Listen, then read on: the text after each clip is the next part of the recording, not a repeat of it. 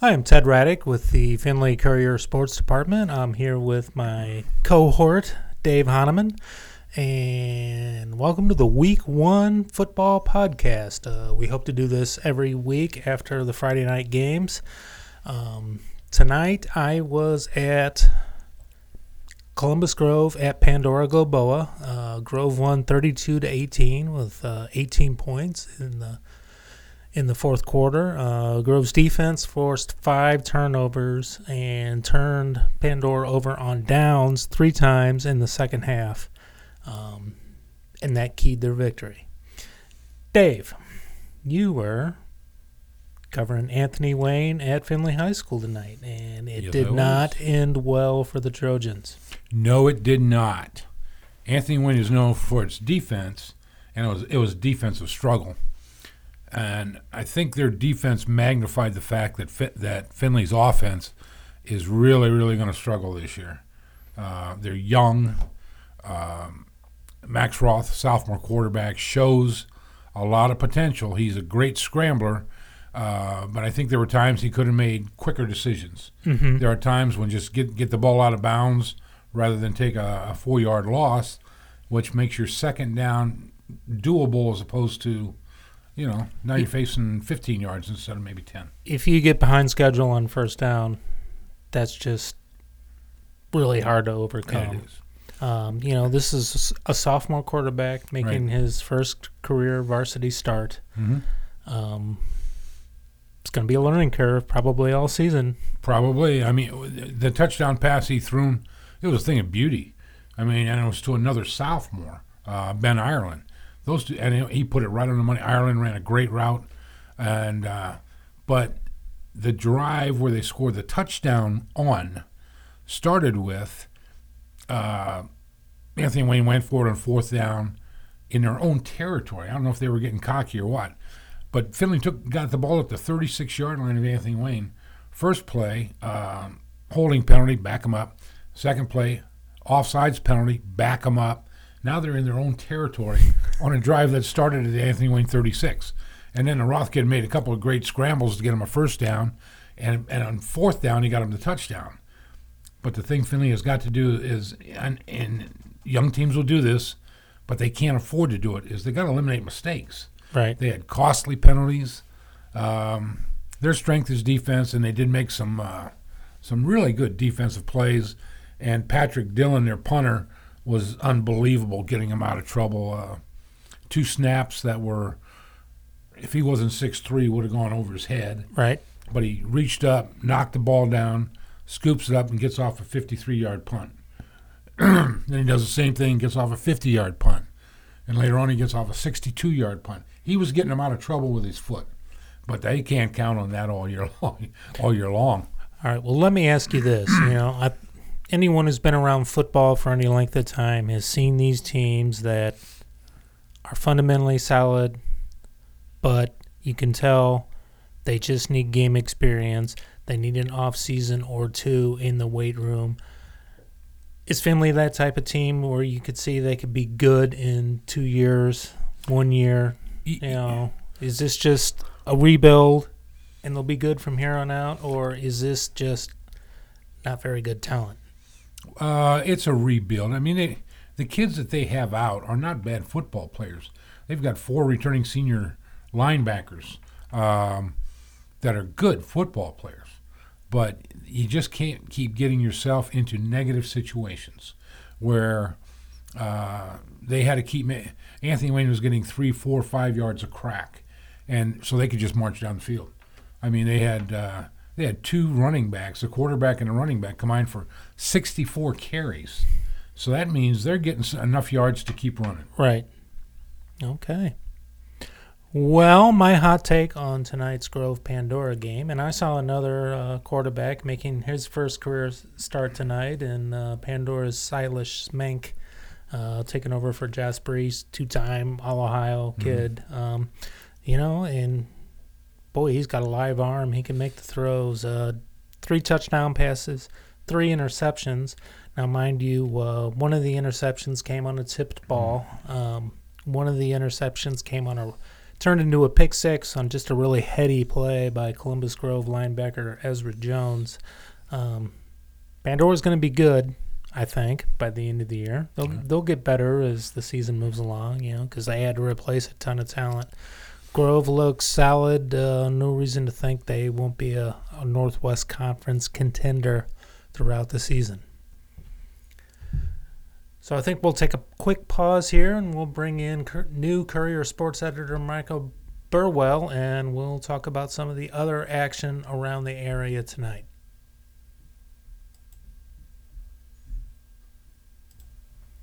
All right, and we're back. We're joined by new Courier Sports Editor Michael Burwell. Say hello, Michael. Hello, Michael. All right. And we're just going to talk about some of the other games in the area tonight, and we want to start with one team in particular, and of course, everybody knows it's the Lou. It is the Lou. How about the Lou? How about the Klutfers, and how about the Wildcats ending an 18-game losing streak and with a big putting win? a running clock on Danbury. How about that? 47-13 win for the Wildcats. It's their first home opening win since 2011 when they beat Ridgemont 20-19. It's their first win overall since the second game of the 2017 season. And I'll tell you what, they put on a heck of a performance. The Jaron Klutfer to Jaden Klutfer connection was hot, and especially in the second half. And the Lou, that's just a great game. I went and saw them scrimmage in their second scrimmage last week against Ridgemont, and their quarterback, which Klutfer is the quarterback? Is it Jaren, okay. He's got a good live arm. He can make all the throws. I saw him throw a couple out routes that he zipped out there. They were on the money.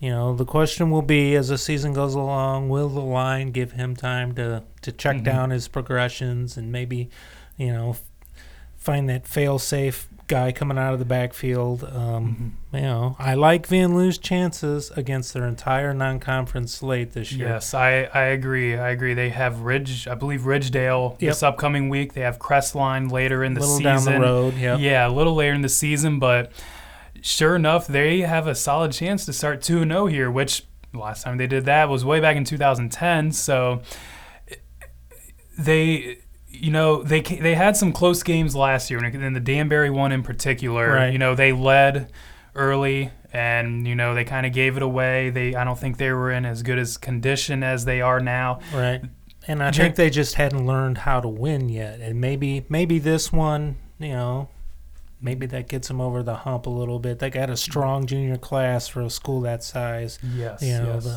almost half their team is juniors this year. Yes. Bright for the future. Right, for sure. So what else? What else impressed you this week? Lipsick beat Cary in a game we knew was going to be hard hitting, and the Vikings did it without completing a pass. I believe they completed one pass, but they Okay. only attempted, I think, 6 passes, which is pretty mind-boggling. They're gonna really, if they want to win the BVC, they're not going to be able to just run the ball every game. Although Cole Williamson did have a great game for the Vikings. He had 3 rushing touchdowns, 120 yards rushing. But Lipsick's got to be able to throw the ball if they want to stand a chance to win the BVC.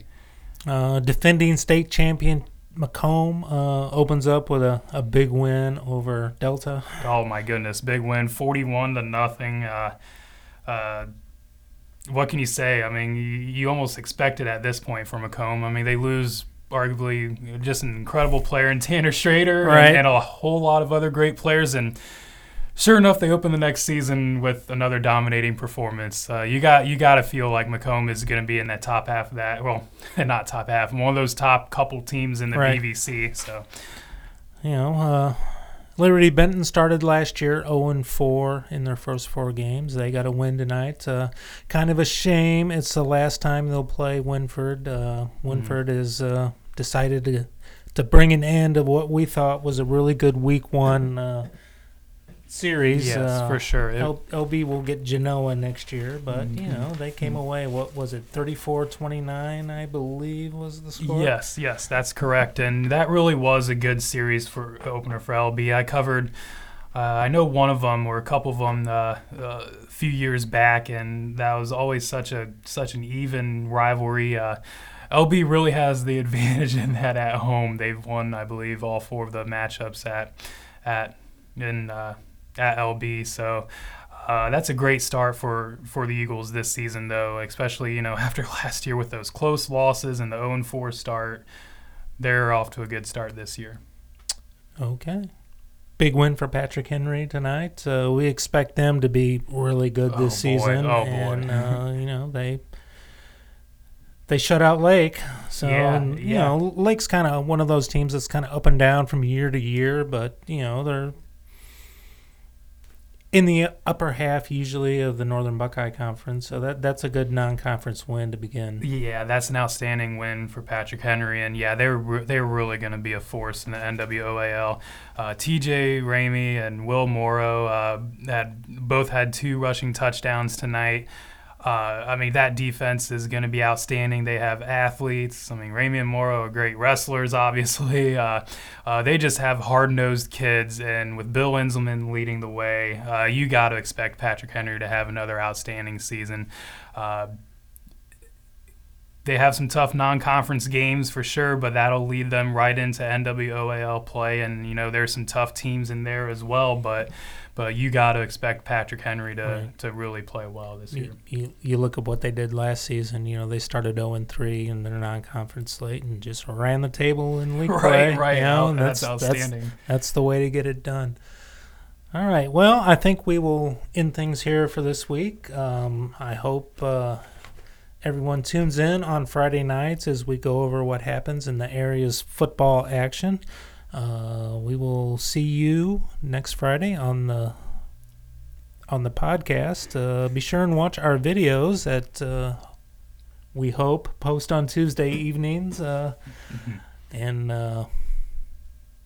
hey, go out and buy a courier. All right. Thank you all for listening. We'll see you next week.